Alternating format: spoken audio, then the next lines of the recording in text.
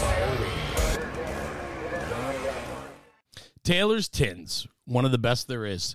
A good friend of ours and supporter of National Fire Radio. He comes up first in a lineup of sponsors because he means that much to me. Taylor's been with us from day one. I hit him up on day one and said, brother, I love your shield. I love what it represents. I'd like to give them out to all of our podcast guests. And from day one, almost 5 years ago, we've been issuing Taylor's Tins to all of our guests as a keepsake and recognition for their willingness to share some time and their story with us in our community at National Fire Radio. These aluminum helmet fronts, they changed the market. They're revolutionary in what they do.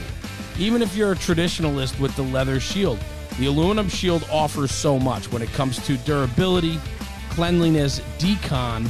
They can do it all with the aluminum shield. Their customer service, let's talk about that for a minute, where things usually take several weeks now to get your hands on them from conception to manufacturing process and out the door and onto your helmet. Taylor can turn around orders within 48 hours, whether it's a 500-piece shield order for your department or a one-off customized shield. Taylor's doing them, and he's doing them within 48 hours, and they're getting out the door.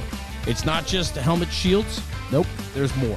They got locker tags, carbon monoxide meter, data sheets. They have pump data sheets, pump tags, locker tags, street signs, banquet gifts, you name it. The list goes on and on. Check them out at taylorstins.com. That's where they conduct business. You can hit them up on the chat right there. They walk you through the process of designing your custom Taylor's Tin from the website. So go to taylorstins.com, check them out. They represent the very best of what the American Fire Service is all about, and I'm proud to have them as a sponsor of the National Fire Radio platform. And in the words of Taylor and his crew, stop burning up leather. Another great sponsor of the National Fire Radio podcast, Fire Department Coffee. Based out of Rockford, Illinois, Fire Department Coffee is a veteran-owned, firefighter-run coffee company dedicated to providing great-tasting, freshly roasted coffee to people everywhere, along with providing a growing selection of incredible coffee, including signature spirit-infused roasts. Fire Department Coffee also supports our fellow first responders in need through the Fire Department Coffee Foundation by giving back to those who have been injured on the job, mentally or physically, or who are facing other serious health challenges. They are a company that supports our own. Check out Fire Department Coffee. They have so much to offer. Jason Patton and his crew are good friends of the National Fire Radio brand. We appreciate them for being a sponsor of our podcast. Check them out, Fire Department Coffee. They're brewing coffee to support us. It's fun to do the podcast when we have incredible guests on to share their story, because the whole intent from day one, Dave, was to share the story of the senior man. Too many guys were leaving a job pissed off and disgruntled and taking all their knowledge and experience with them. After a 25, 30, 40-year career, they leave and they take everything with them, and they haven't left anything behind because 3 out of the last 40 years they were disgruntled and they left. And that's troubling to me. And so, it's important to document the stories and experiences so we can pay it forward. And so that's what National Fire Radio's podcast was built on. And that's why we did the interviews. But these short daily clips that we're doing, 45 minutes to an hour tops, I think they're hitting some things that people want to hear about. And so that's why the deep dive on conversations and specifics in the industry matter. And so that's what we're doing. So without further ado, because I hit the record button because you and I are already rapping, so I figured we'd catch it. Dave Gallagher, Huber Heights, Ohio, retired lieutenant, 30 years in the American Fire Service and going even more. I mean, that's 30 years on the line, right? Yes, sir. So, and now you travel, teaching, you do a lot of hot training, you work with different training companies and academies, and you're out there, you do a lot of firefighter written survival training, and so on. Dave, you have such a colorful past in the American Fire Service. You're one of those guys I was introduced long ago, and it was incredible that every time I got a chance to sit with you and talk, there was another story that I just would sit there and go like, oh my God, he was there too. He was there. He was involved. He knows this guy. He was there. It's incredible. I mean, you have such a colorful career that, like, to the point where I've been on you now for what, 2 years? What, yes. what am I trying to go ahead? Yeah, I know. Sue just said, you're going to be, an hour with him, and then it's going to be another half hour while he chastises you. So, yeah. And tell everyone that's listening, why am I going to chastise you? Well, Jeremy has this idea that some of my past experiences, the small town approach, I'm certainly not a ghetto metro firefighter, but seeing how most of the United States isn't right a metro ghetto firefighter, just, some stories from a small town. And Jeremy wants me to write a book about this. And I have to say, after looking at J.M. Kearney, yeah, I enjoyed his stuff, and we've actually become friends on Facebook. Nice. Chatting a few different things and some of the other great ones that are out there. And it's just, a little story here, a little story there. It's not voluminous by any stretch of the imagination, but it's like, maybe something where that individual in the small town is going, yeah, we had something like that. And if nothing else, bring back a memory, create a dialogue, and even for, us old retired guys. Yeah. So listen, right. So my biggest thing is the guys that are putting out the most content are the urban guys, the guys that work in urban settings, that go to a lot of fires, and their pedigree allows them to put out information where people consider them to be vetted, and street credit is awarded to them, rightfully so. But the problem is like 90% of the American fire service is suburban and rural, and the tactics there are different. And the experience there are a little bit different. Firefighting's the same across the board when we cross the threshold, but man, is there so many different variables that go into it before and after. And so, for me, we need to do a better job at pushing out content that represents the greater group in the American Fire Service, and that urban tactics don't often translate to suburban tactics. And you were on a limited staffed department that went to work in a more suburban community. However, you have incredible experiences and knowledge that you've learned from the line over the years that you could share. Well, yes, and I've been very blessed to do that. And, to go back to what Jay Urban was talking about too, is, I would go to the firehouses. I would go to FDIC. I would do that, try to bring information back, and was immediately quashed. That a lot of what he said rang home to me. And we find that, I think, in the suburban setting,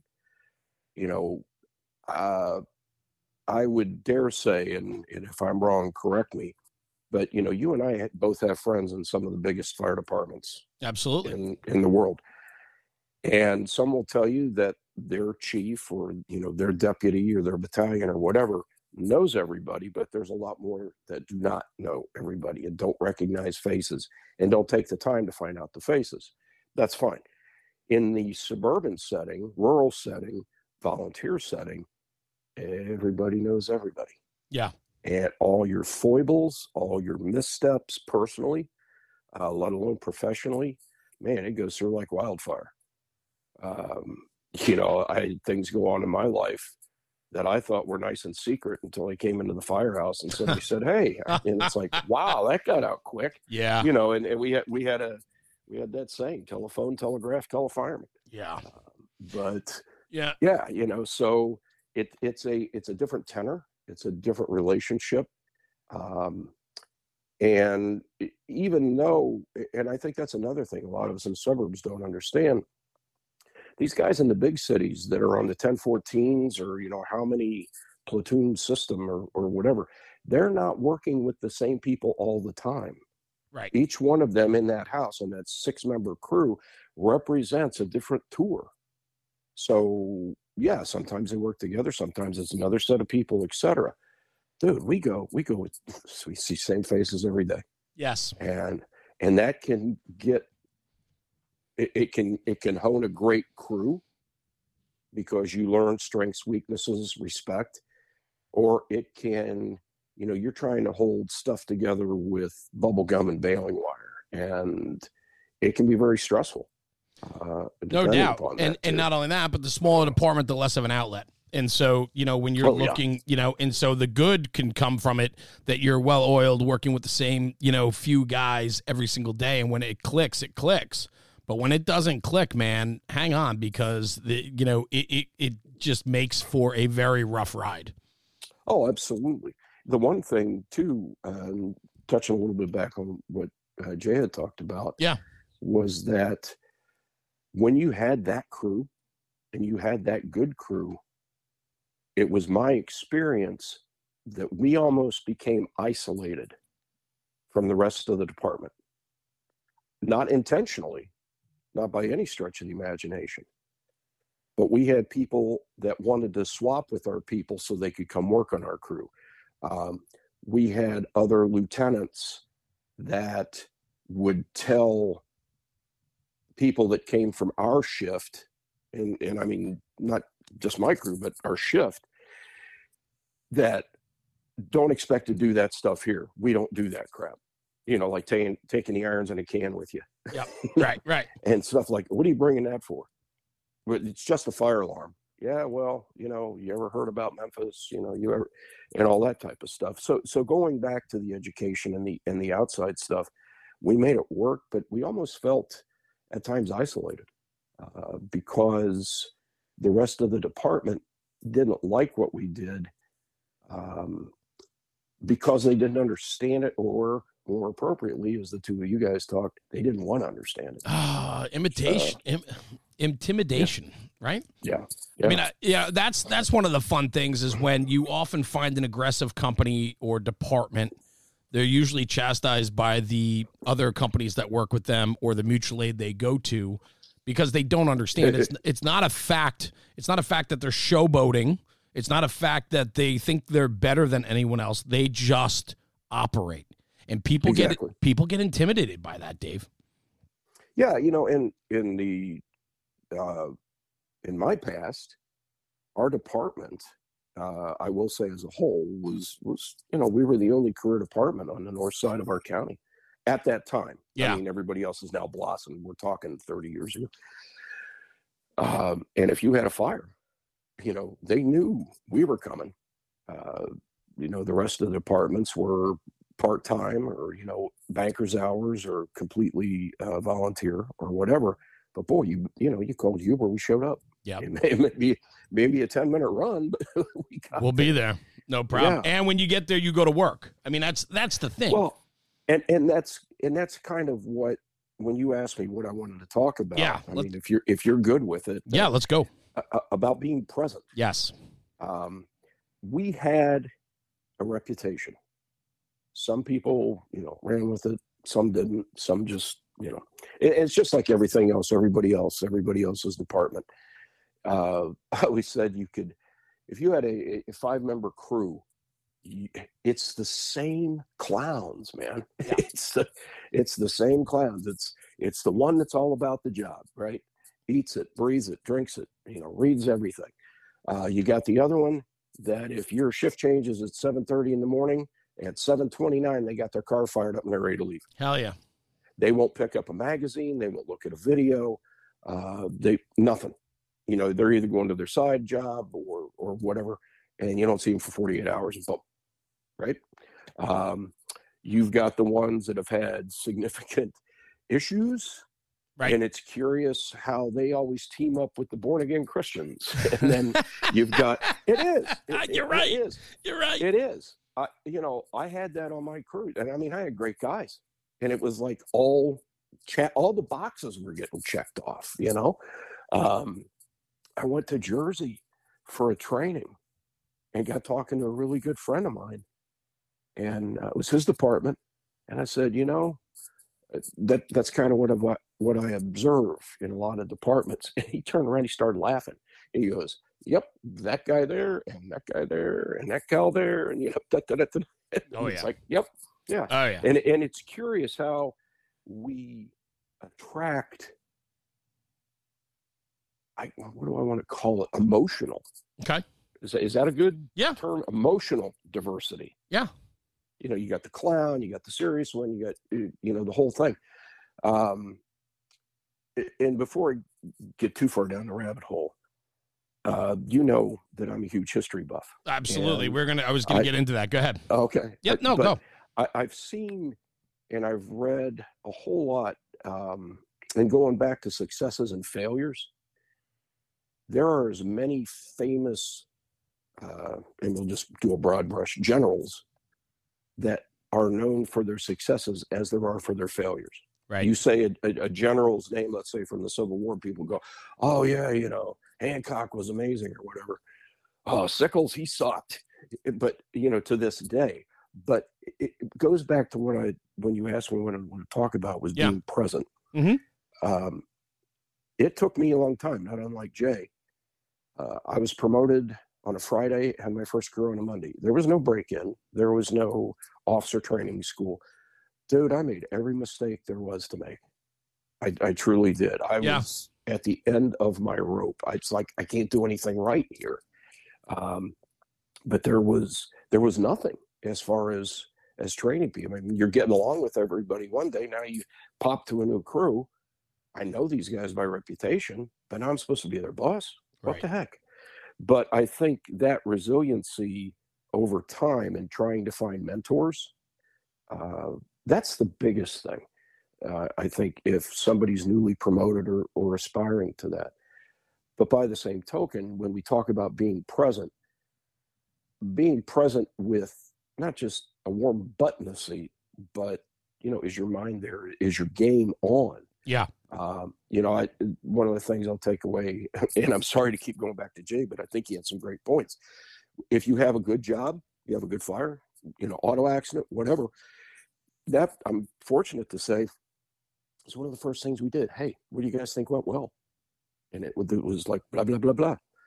Absolutely. Maybe I don't agree with you all the way on that, but we'll talk about it. What do you think could have been improved? And they him and they on it. Yeah, I could have done this or, could have done that. Yeah, probably. What do you guys think? But it was collective at that point in time. And if it was a significant issue, then I asked that person, hey, got an idea? Yeah, what's that? Make up a half-hour training on that topic. Right. And we'll do it next tour. Mm-hmm. Even at table talk out in the bay. Yeah, I was struggling. Okay, just give me 30 minutes of your time, man. Yeah. So Dave, let me ask you, being present, right? I mean, there's so it's two words, but there's so much behind them because it's being present for your people. It's being present for your department. Yes. It's being present for the public that you serve, but it's also being present for yourself. And so prioritizing, because it's a juggling act all the time. And it's funny that I say juggling because I wrote down same clowns, different circus, right? Right. And that goes back to what you were saying. And so, it's that fine balancing act that we all have to do in the firehouse. As you mature and promote up the line, it becomes even more of a delicate balancing act. When you're trying to do the best for all, it is very hard to be present for everyone. And so the prioritizing your presence, speak to that a little bit. I mean, I'm sure, like you said, I've made a lot of mistakes. I've made every mistake I could make coming up the line, right? But you take accountability for your mistakes. You own it because it's the only way you're going to better yourself and learn from it. And so, how does that process work for you in realizing that, hey, these mistakes that I've made along the way are making me a better person, a better firefighter, a better boss? And then that leads into, hey, I've learned through experience how I need to behave, act, and perform, and that leads me to being better at being present. Well, I think one of the first things you have to do, and it's hard because you have to figure out where you are. It's kind of like getting dropped. It's like playing Monopoly in the dark for a little bit. Where am I? What's going on? You flip the light switch on and it's like, wow, I'm not anywhere where I thought I was. So one of the things I think is very helpful in this day and age is that we are pulling information from outside sources, people outside of the fire services, the Jocko Willnicks, the Dave Grossmans, pick up any book on leadership or experience or self-resiliency. Rick George is awesome. He's in our field. Right. But we weren't taught to look at ourselves first back then. Now I think it's a good idea that we do. In that, where are we? Who are we? What's going on? Where do we want to be? But I also believe when you say that, that's focusing on yourself. Correct. Okay. Correct. Okay. Yeah, we need to figure out what we're doing, because if we can't figure out what we're doing, we shouldn't even get in the car to drive to work in the morning. But because there's so much going on out there, and I've seen it over and over.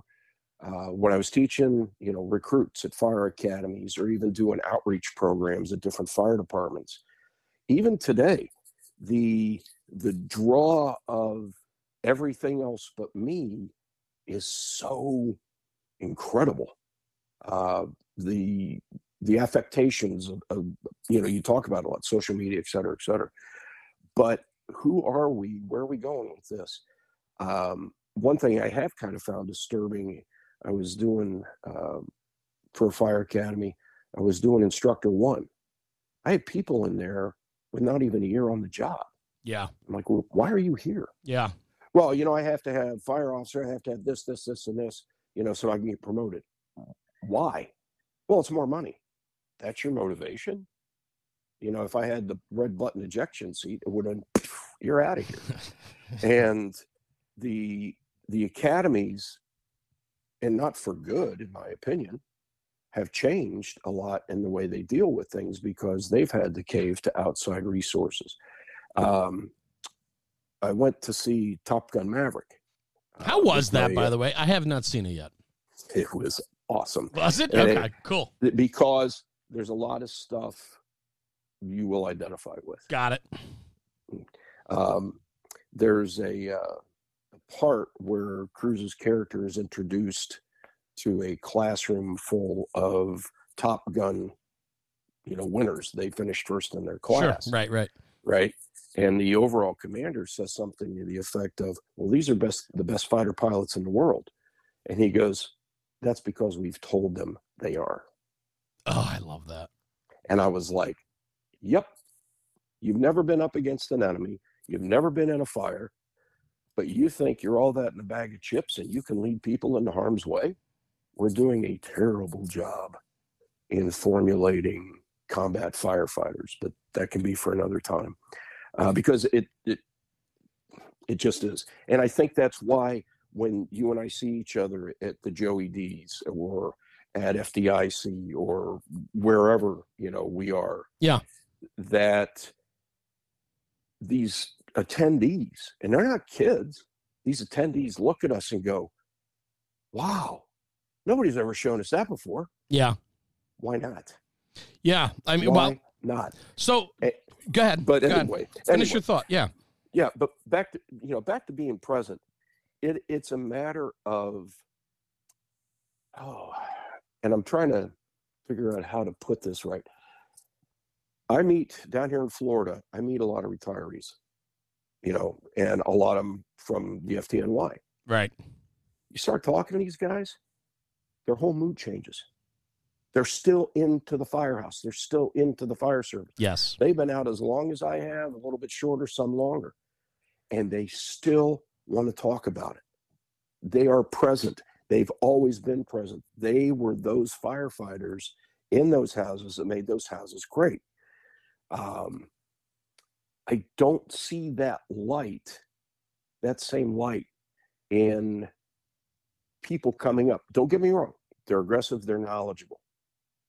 But I'm not sure at the end of the day or the end of their career, they're going to have that same light. And, half of them are going to go, man, I'm glad I'm out of here. I'm done with this, boom, on. And you meet others of us that go, dude, what I wouldn't give for one more day in firehouse. Type of thing. Dave, I think the guys that fade away after their career were never, a lot of them weren't present or into the job to begin with. And that's a blanket statement. So I got to be careful with that. But the ones, the guys that you're meeting down south in Florida now in the, the retirement capital of the world, if you will, they still, I know there's a lot of active like retiree groups down there that they get together and so on. But, you're not finding the guys, I would venture to say you're not finding the guys that were absolutely in love with the job showing up at these retired meetings. And the reason why I say that is because I'm a firm believer that the fire service, when you're in love with it and when you're doing it because you want to do it, meaning like you're doing it not for your own take, but you're doing it for the give, right? To give back, to do more, Right. to be part of a team, to be civic minded. It's a calling, right? All of that, right? When you have that type of mentality about the job, it becomes a lifestyle. It has nothing to do with it being a job any longer. It is a lifestyle. Like my wife and kids know that the American Fire Service is my passion. It is my life. And they get to see and be a part of this lifestyle that I've chosen to be a part of. Because for me, the only way I can remain passionate and excited about it is if I immerse myself in it to a point where it takes over and becomes my lifestyle. It's not for everybody. It's not for everybody. And you talked with Jay about that too. It's not. And one of the issues I think we have, we tried to tell people that it is. Anybody can do this, and we're going to make accommodations and everybody can do this. And then the problem we have is, there's recruitment drives in different places, et cetera, et cetera. Come on, you got this. You can be a firefighter. We want you. We want you. We want you. And then when they're, look, dude, I would not climb a tower to change one of those aircraft warning red light things, or be a coal miner, or, dude, nope. There's a whole list of things. Yeah, my fortitude would go. Yeah, I get it. But we tell people they can be. And when they wash out in rookie school and there's lawsuits or they get pissed off or whatnot else, they turn around and say, well, you told me I could do this. And we're selling them a bill of goods.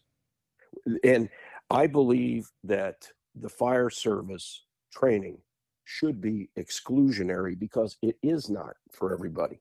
And I'm sure I'm going to ruffle some feathers saying that, but I believe it fully because we have all seen the results of training not being exclusionary. And we all, whether we want to admit it or not, we've all seen that. We've seen that person bail and run. We've seen that person not even commit. Let's get a room of 1,000 firefighters right now. Raise your hand. Have you ever heard, oh, there's something wrong with my mask? Yeah, come on. Dave, let me ask you this, Dave. You, what were the years that you were actively riding on, in your career? 76 to 2004. So in 76, 77, the 80s, right? I mean, it was a little bit different of a time back then, right? And, with that, though, there were always guys back then, too, that had an issue or an excuse, right? So this isn't new.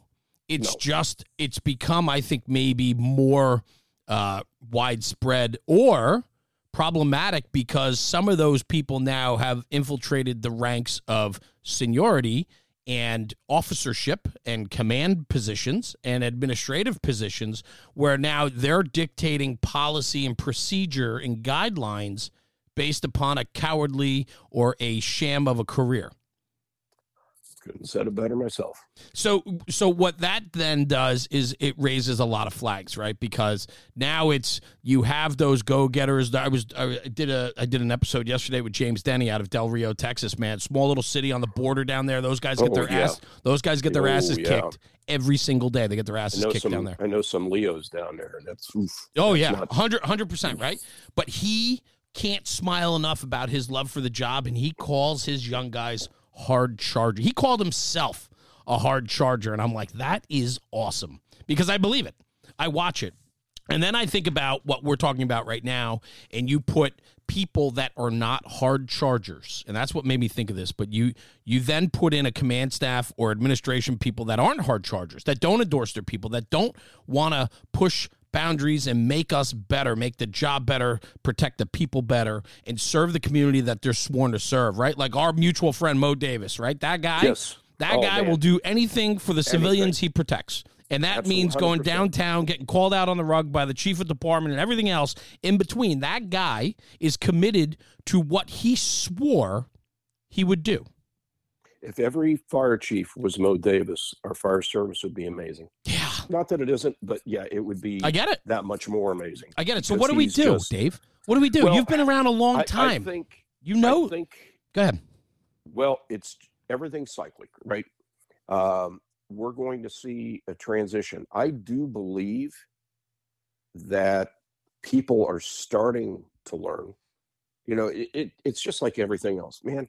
When I went through, let's see, went from fire service to EMS, then EMS to hazmat, then it was turnout gear, then it was SCBA. There's always something, and then it was like, well, you're stupid if you don't have a college degree. And a lot of people, and then all of a sudden, great senior firefighters that would make awesome lieutenants were denied the opportunity to become a company officer, or a great captain or lieutenant was denied the opportunity to promote to chief, to be more of an influencer, because he didn't have a college degree, because back in my day you didn't need one. But then all of a sudden this 4-year person shows up, 0 experience, and they get the job. And now they're telling this individual who's climbed how many ladders, went down how many hallways, you're doing it wrong. Yeah. What? And that's what I hope we're on the tail end of that, because I think that's started to play out. I think people are realizing that that tenure time does mean something. Well, go ahead. Go. But it goes back to being present, I think. And yes, I keep wandering off. And no, that's okay. That's okay. But the presence to know what you're capable of, the presence to know, do you have a dogma? Do you have a belief system? Do you have a Mo Davis belief system? Or do you have, a belief system that isn't about the people?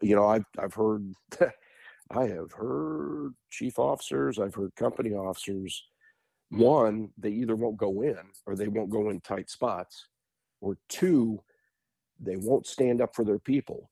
I've heard this said, no, I'm not putting my neck out there because my career is too important. And you see this dichotomy, you see this, sure. The opposite ends of the spectrum. But being present, there is, and what do you want out of the job? And I think that can vary as much as ice cream stands flavors, but do you want to be the best? And I'm going to say this, people bear with me. It's for my time, because I think it has a particular meaning to it. I don't want to be a fire department employee. Yeah. I want to be a fireman. Yes. And, Jenny Grima is one of my instructors when we go to FDIC, and she's fantastic. She's like, dude, I'm a fireman. I love that. Jenny's amazing. Yeah. Yeah. But that's what she envisions. She's present. That's what she sees. That's what she does. She works harder probably at being a fireman than any 2 guys I know. Truly. I mean, the passion that burns within her, and she's there to do that job. You can see being present in her eyes when she's working at stuff. Because I've taught next to her, I've taken from her, I teach for her. You can see being present, and she is present. Let me ask you this, Dave. Being present requires tremendous focus. Right. On my notepad here, I wrote down being present equals focused. Right. Yeah, so and that's where I was going. Yeah. Go. What are you focusing on? Dude, you could be present and be out, be on the bleachers somewhere. What are you focusing on? Where is that focus? What's your target? What is your target? It's not time for the shotgun approach. You need to be a sniper, because there is one thing you need to be able to do, and to do it to the best of your ability. Are you physically okay? You don't have to come on my crew and bench 240. You don't have to run marathons. But I need you to be able to do this job. I need you to be able to get up a ladder, to force a door. Look, it's physical. If it was easy, old guys and the cops would be doing it. But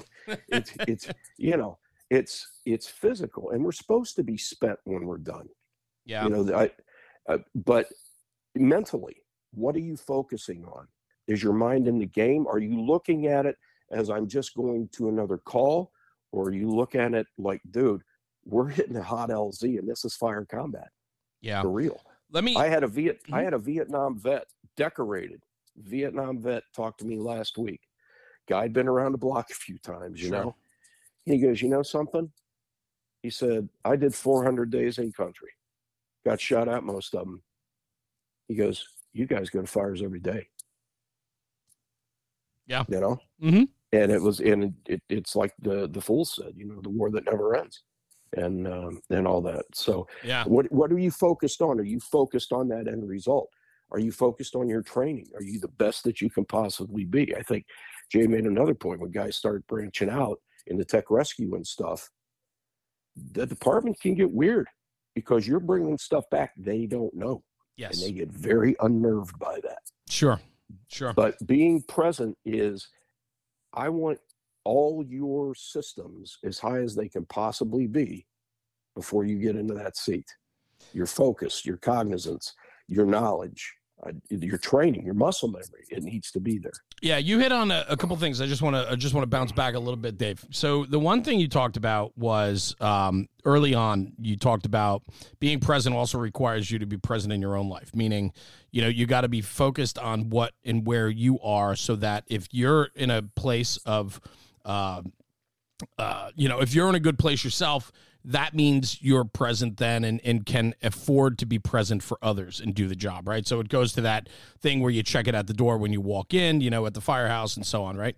So my question is, though, is as you become present and you're fully in touch and focused on yourself, sometimes, though, we swing it out too far the other way and we focus too much on ourselves and not enough on the greater good or not enough on the company. And that has a great effect and impact on the company, on your services services offered and given in your performance, right? So we have to be careful in finding that fine balance. Now, when you go back to the, 76, when you started, Dave, like guys didn't talk about their feelings.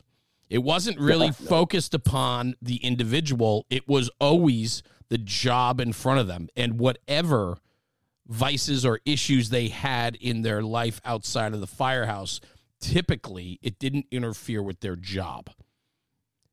Right. You were part of the collective. Correct. Right. But now. Absolutely. And the reputation. And I think that's one of the things, I'm glad you said that because it just popped into my head. Yeah. Back then, it was the reputation of the company. When I started, that mattered. That was it. When I started as a volunteer, 4 stations, and it was in a very large township. Each one had its own identity. Same fire department, 4 different stations, and essentially 4 different departments. If you get right down to it, each one, 2 were rural, very rural, but starting to build. Another one had the highway and a mall and this, that, and the other. And we were the suburban places. We were covering the bedroom communities. But there was that, 2s is better than anybody else. We had that mentality. It was the company. Then when I got on the Heights, it was the department. You worked on the department's reputation, right? How it played in mutual aid, how it played in everything else. Then as I got older, it kind of went back to my shift. And you are 100% right. And we've all had rough experiences with that. That focus, then you get blinded by ability. You get blinded by restrictions. You start internalizing and looking at it way too much instead of still seeing how it plays out, how it blends in with everything else. And especially in the small towns, dude, you got to watch it because you don't want to be that individual that nobody wants to be across from in the city. and we need to put a priority back on the collective, and I think that the individual company identity is starting to get lost. I mean, not everywhere, don't get me wrong. I mean, there are departments that have incredible pride, or companies that have an impeccable reputation. There's companies that have shitty reputations, right? But we need to be sure that you're a part of that equation of making that company good or bad. And that makes you work harder to do that. And when you're focused on yourself, or things that are happening outside the firehouse are interfering with your decision-making or attention span within the firehouse, that's where the collective suffers, because now you're not an active and willing participant. You're there because you have to be, but your thoughts are elsewhere. And so you're not focused and you're not present, but you're physically there. But man, you bring nothing to the table at that point. And I think what's happening more and more is that is becoming the place, because we are telling everybody, you need to focus on yourself. You need to do much more for yourself. Be in touch with yourself and work it out. And I get that. I'm not downplaying any of that, but there is a time and a place too. And I think we've swung too far. And this is just my personal feeling. I think I'm with you. I think we've swung too far out on the individual tree, and we got to swing back towards the middle of that tree now, right? Like that branch, we swung all the way out, and now we need to start bringing it back a little bit and saying, like, individual, responses to everything doesn't work. We're watching society break down. We're watching schools break down. We're watching jobs break down. We take people out of the office because of COVID, and now these companies are realizing, like, we need to put people back in the offices, right? This working from home was to appease everyone, and it becomes very comfortable, and complacency creeps in. But guess what happens? So does everything else. And then all of a sudden, the individual becomes more important than the whole. And I think we need to get away from this concept that we need to be so concentrated on ourselves and start concentrating on others. Start concentrating back on the mission, or the fire company, or your family, or your children. Get out of your own heads and start picking up some responsibility, and start including others into the equation of making life better. And I bring everything back to the fire service, because that's how my brain works, because I'm so entrenched in the fire service. And I look at what society looks like today, and I'm like, man, the fire service parallels society. People have checked out. People don't hold doors open anymore. People don't ask how people are doing. And we need to get away from that, because we're so wrapped up in our own shit that we're not thinking about anything greater than ourselves these days. I rant over. No, I agree. And I've seen that I don't hear anymore about the roofing parties. Hey, I'm thinking about tearing off my roof, putting some, what time? Yeah. You provide the pizza and the beer, there's going to be 10 guys there banging nails. It's because guys don't know how to swing hammers anymore. Well, that too. When I've had to move a couple of times,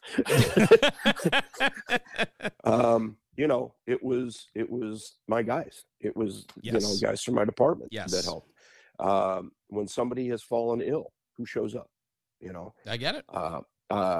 My dad passed away back in '98, and the first guy through the door was a guy that had been on my volunteer fire department way back in the '70s. The first guy through the door. And that, I would like to see that come back. And it's not unlike what you were saying, and you're right about the internalizing it. But I think what I wanted to make with my point about being present is this is a machine. This is a machine. It's like being dealt a hand of cards. Everything has its own value, its own suit. It's, what do you bring to that hand? What do you bring to that crew? We parallel it with military operations and all that kind of stuff. Everybody has a job. Be present at your assignment. Be present. If you have the nozzle, you better be checking that, dude. That's the name of the game right there. Yeah, but I don't go to fires much anymore. We don't go often. The guy checked it on the last tour, right? Right. Yeah. So what we started doing was we were fortunate. We had a couple places we could go. We could throw water lay lines, throw ladders, things along that line, do some survival stuff, some abandoned places and all that. You know, guys like Steve Robertson's good for that too. You Sure. know, let's go. Come on. You know, tell you what, if you guys get this operation done, I'm buying snow cones, or I'll buy the ice cream tonight. And we did. You know, we go out on drill. I don't care whether they did good or bad. If they won or lost, I still bought them snow cones in the summer. You know, but it was, we always had some kind of drill. We always kept something moving. How do we get rid of the distractions of today? Because everybody's wrapped up in their own shit, and so there's distractions coming in from all angles, right? And everybody will, everybody's dealing with their own stuff, right? And then how do we get back to a place where when you come in through the front door, I want you to be present and I want you here? How do we do that, Dave? I've been told by a couple of people I would not survive in today's fire service. I know you wouldn't. You probably wouldn't. But you know what? I need a few more of you, because we need to turn over the apple cart. We need to rock the boat to the point that it capsizes sometimes, because that's the only way. When it skews so far out, extremism, then, what used to be normal now looks like extremism, but it's not extremism. It's a way. And we need to get back to a way. Now, things change. Technology changes, education changes, and so on. And I get that. And the fire service has to change with time. But we can't let go of the core values that this is a blue collar. You're going to get hurt. You're going to bleed. You're going to throw up. You're going to take a trip to the hospital. You're going to get hurt in this job. You're going to be there to provide assistance and safety for our residents and their property. Like, there's core principles that we can't sacrifice. And when you're fucking distracted, excuse me, Dave, but when you're distracted and you don't bring your game to the table every day and you're not present, those main principles of the American Fire Service suffer. Well, there's a couple of things. One we'll never get to, but it was always a thorn in my side. We are the only service that permits cowardice. We do nothing about cowardice. We don't. Talk about that. I mean, people bail. There have been, I've talked to survivors of close calls where there was a line of duty death. It wasn't them, but it was close. And the whole thing started because of cowardice. Just somebody didn't want to hang in there. Somebody didn't want to keep the line flowing. They were, they just left. They weren't present. There's a couple out there. One big city, female firefighter. The crew bailed because they didn't like the conditions. Didn't bother to tell her they were going. Type of thing. I talked to the chief officer that was there, and he said it was disgusting. But that's a union thing. That's a city thing. That's a whatever thing. Nobody gets drummed out for cowardice. And it happens a lot. Yeah. And I can't agree with you more, but I think that goes back to the way we pitch the fire service. We don't say, are you good enough to join us? We say, oh, everybody come on in. Doesn't work that way. Doesn't work that way. I would never... I'm writing that one down. Are you good enough to join us? Are you good enough to join us? I love that. I've been taking a lot of notes. You've had a lot of great one-liners throughout this whole episode so far. And that is one of them, because that sets the tempo from day one. We're always going, we want you. Yeah. We want people to want us, meaning if you want us, that means you want to be here. Yeah. Right. Yeah. The best guys I know. I mean, you have people that you would say, dude, I'd go anywhere with them. And we knew we would go anywhere with them. And it's funny how I see, back in the day, it was probably 1 out of 10. It's like, dude, you need to go, do shoes at Kmart. Now it's 1 or 3 out of 10 that I'd go down the hallway with this guy or this gal. Yeah. Type of thing. Yeah. But anyway, I think one of the things I would do, especially when it comes to technology today, and I've been trying to give this some thought, because we obviously, deal with people that, as soon as they sit, boom, out comes the phone. Right. This, that, and the other. And I know there are house rules in some places. The phone goes in the basket. No phones at the table. Sure. And all that. But I'm wondering if I was still in there, if I would say, as soon as I saw somebody pull out a phone, I would say, hey, do me a favor, look up this fire for me. Yeah. Because I can't quite remember, Right. I can tell you, Davenport, I can tell you Worcester, I can tell you, Hackensack, I can tell you all these other ones. But it's like, hey, do me a favor, pull out your phone, look this up, hey guys, come here a minute, read what it says there. Because I think what we need to do, and it struck me the other day, we were Sue and I were in North Carolina and went to the Battle of Cowpens, South Carolina, the battlefield. And I had an ancestor that was in the Continental Army and was killed there. And the Battle of Cowpens is what The Patriot, Mel Gibson's movie, is loosely based upon. Okay, got it. Okay. And he comes up with the idea. He says, they said, well, the British come up and the militia always, just melts away and falls back. And he goes, yeah, let's use that to our advantage. And I'm like, what do you mean? He goes, let's go out and act like militia. And that's what they did. The British Army, is like this juggernaut coming at them. You've got this line of militia screening an entire complement of Continental regulars that are hidden from view. So what happened was the British come right at them. The militia do what militia does. They fire once or twice, and then they run like hell. Yeah. And it was all planned. It was all planned because that's what the British were used to seeing. So the Brits come forward, and all of a sudden, hey, guess what? And they got their asses handed to them. So I'm wondering if we take this technology thing, fine. You want to be on your phone? I want you to look something up. Hey, you over there, figure me out some friction loss for this side or the other. Hey, if we've got this, we've got a high rise going in, we've got a sprinkler system, we've got standpipes we got to deal with. Start looking stuff up. Tell me what you find. Use it to our advantage. Oh, I agree. Like it's militia. It can be just another tool, and it's the same thing with, we can't keep vilifying it because it's not going anywhere, and so we need to incorporate it, and we need to find. But we engage them. We give them a purpose 100% for it now. Yeah. And now maybe they'll go, oh, and it also said, see this article. Oh, yeah, what's that one about? Now you got them going down the fire service rabbit hole. Yes. And then maybe, just maybe, there might be some engagement, and who knows, at some point in time, they might be present. Yeah, I think there's tremendous merit to all that, and I think that a lot of guys do use it in that regard.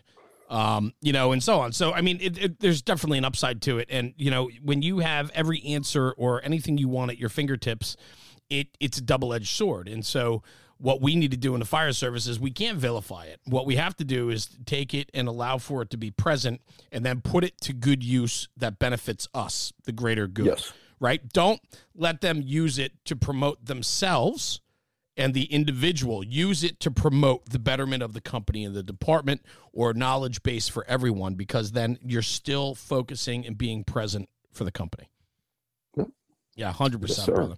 I love it, man. So what's next for Dave Gallagher, man? We've been rapping for quite a while. I love it. I love chatting with you. I know you've been busy. What do you have going on? Are you going to be teaching anytime soon?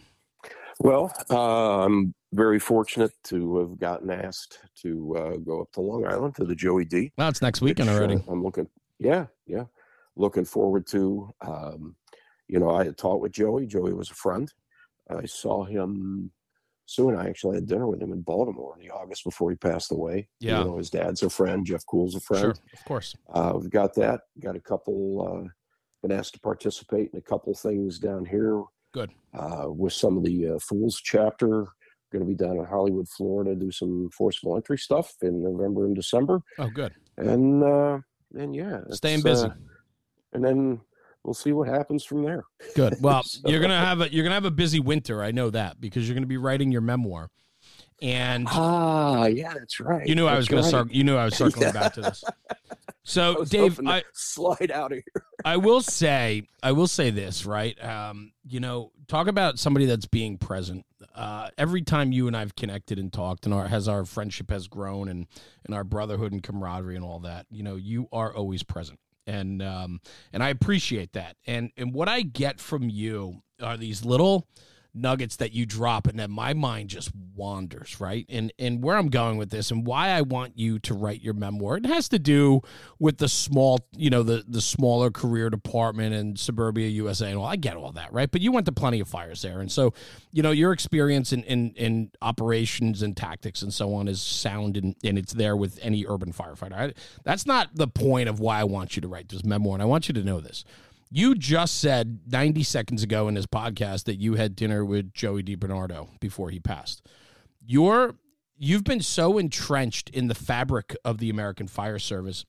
I think it needs to be pointed out because I think but you don't talk about it often. But every time I talk to you, there's another story that pops out, just like you just mentioned casually, right? Like you have been such a staple in the fabric of what the fire service has been in the United States for the last 50 years. And it's incredible when you share these stories with me, because for me, who's just such a student of what this is, this institution, I'm such a student of it. And talking with you, I just sit there and I'm in awe of where you were in history when certain things have happened and how ingrained you are. And that has everything to do with your want and desire to be a part of what's happening in the fire service. And watching you, how many years with FDIC and teaching and Firehouse Expo and doing hands-on across the country, and the opportunities and the connections that you've made. I mean, the list of people that you've had interactions with, shared a fire with, shared a story with, shared a beer with.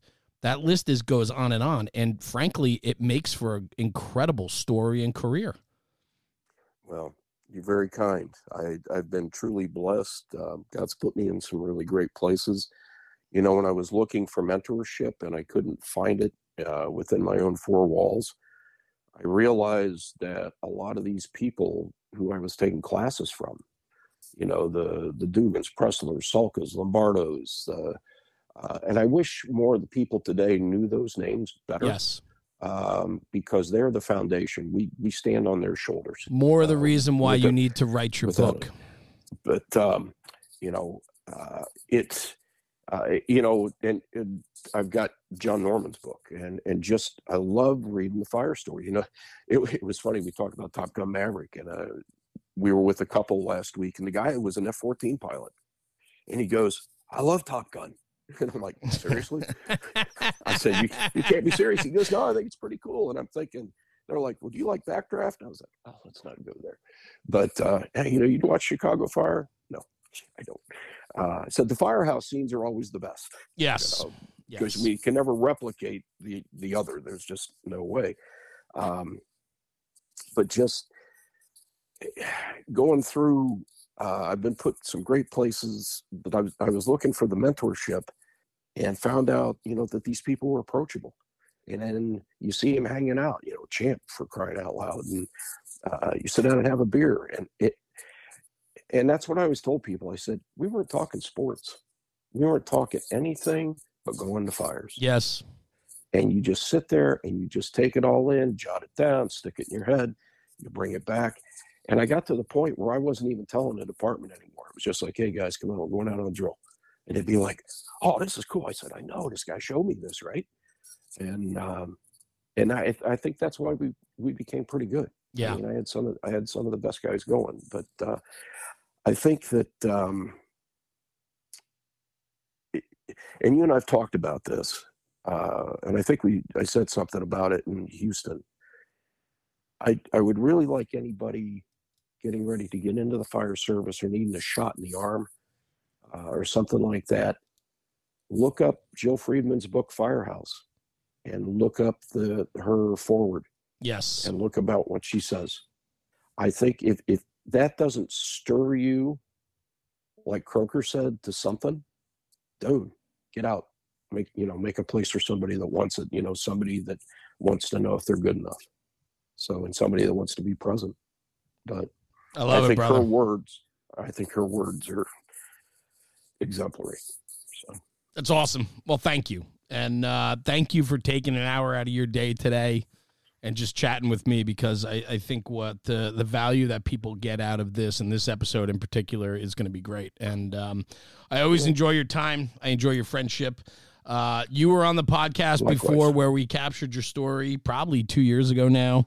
And today, before we started this conversation, I went over to my memento shelf, my shelf that I put everything that matters to me the most in regards to the relationships I've made, the people I've met through National Fire Radio and through my fire service career over the last 28 years. And in front of me, I have a compass from you. It says Jeremy Donge, National Fire Radio. In truth lives honor with utmost respect, OG. Brother, I can't thank you enough. This is a keepsake that I have on my shelf that means the world to me. And the fact that you took time and thought of me to send me this means the world. And I cherish it, and I cherish your friendship. So thank you, brother. Absolutely, 100%, brother. It's a good thing. Good. It's a good thing. So I get to see you next week. I'm excited to see you at a Joey D. It's going to be a nice weekend for an incredible cause, and I'm looking forward to sharing a few laughs, brother. Absolutely, my brother. Safe travels. Dave Gallagher, thank you so much for joining me. Stay right here. Don't hang up. I just want to close out, and then I'll get right back to you. So, everyone, thanks for tuning in for another episode of National Fire Radio on the audio podcast channels. We appreciate your support. Please like, follow, and share the podcast with the guy sitting across from you in the engine, or the guy in the kitchen, or even your wife. Maybe she'll get an insight into what we do. Anyway, it's important to talk about the job, because when we talk about the job, we make the job better. Thanks for tuning in. We'll see you at the next one. Jeremy, National Fire Radio.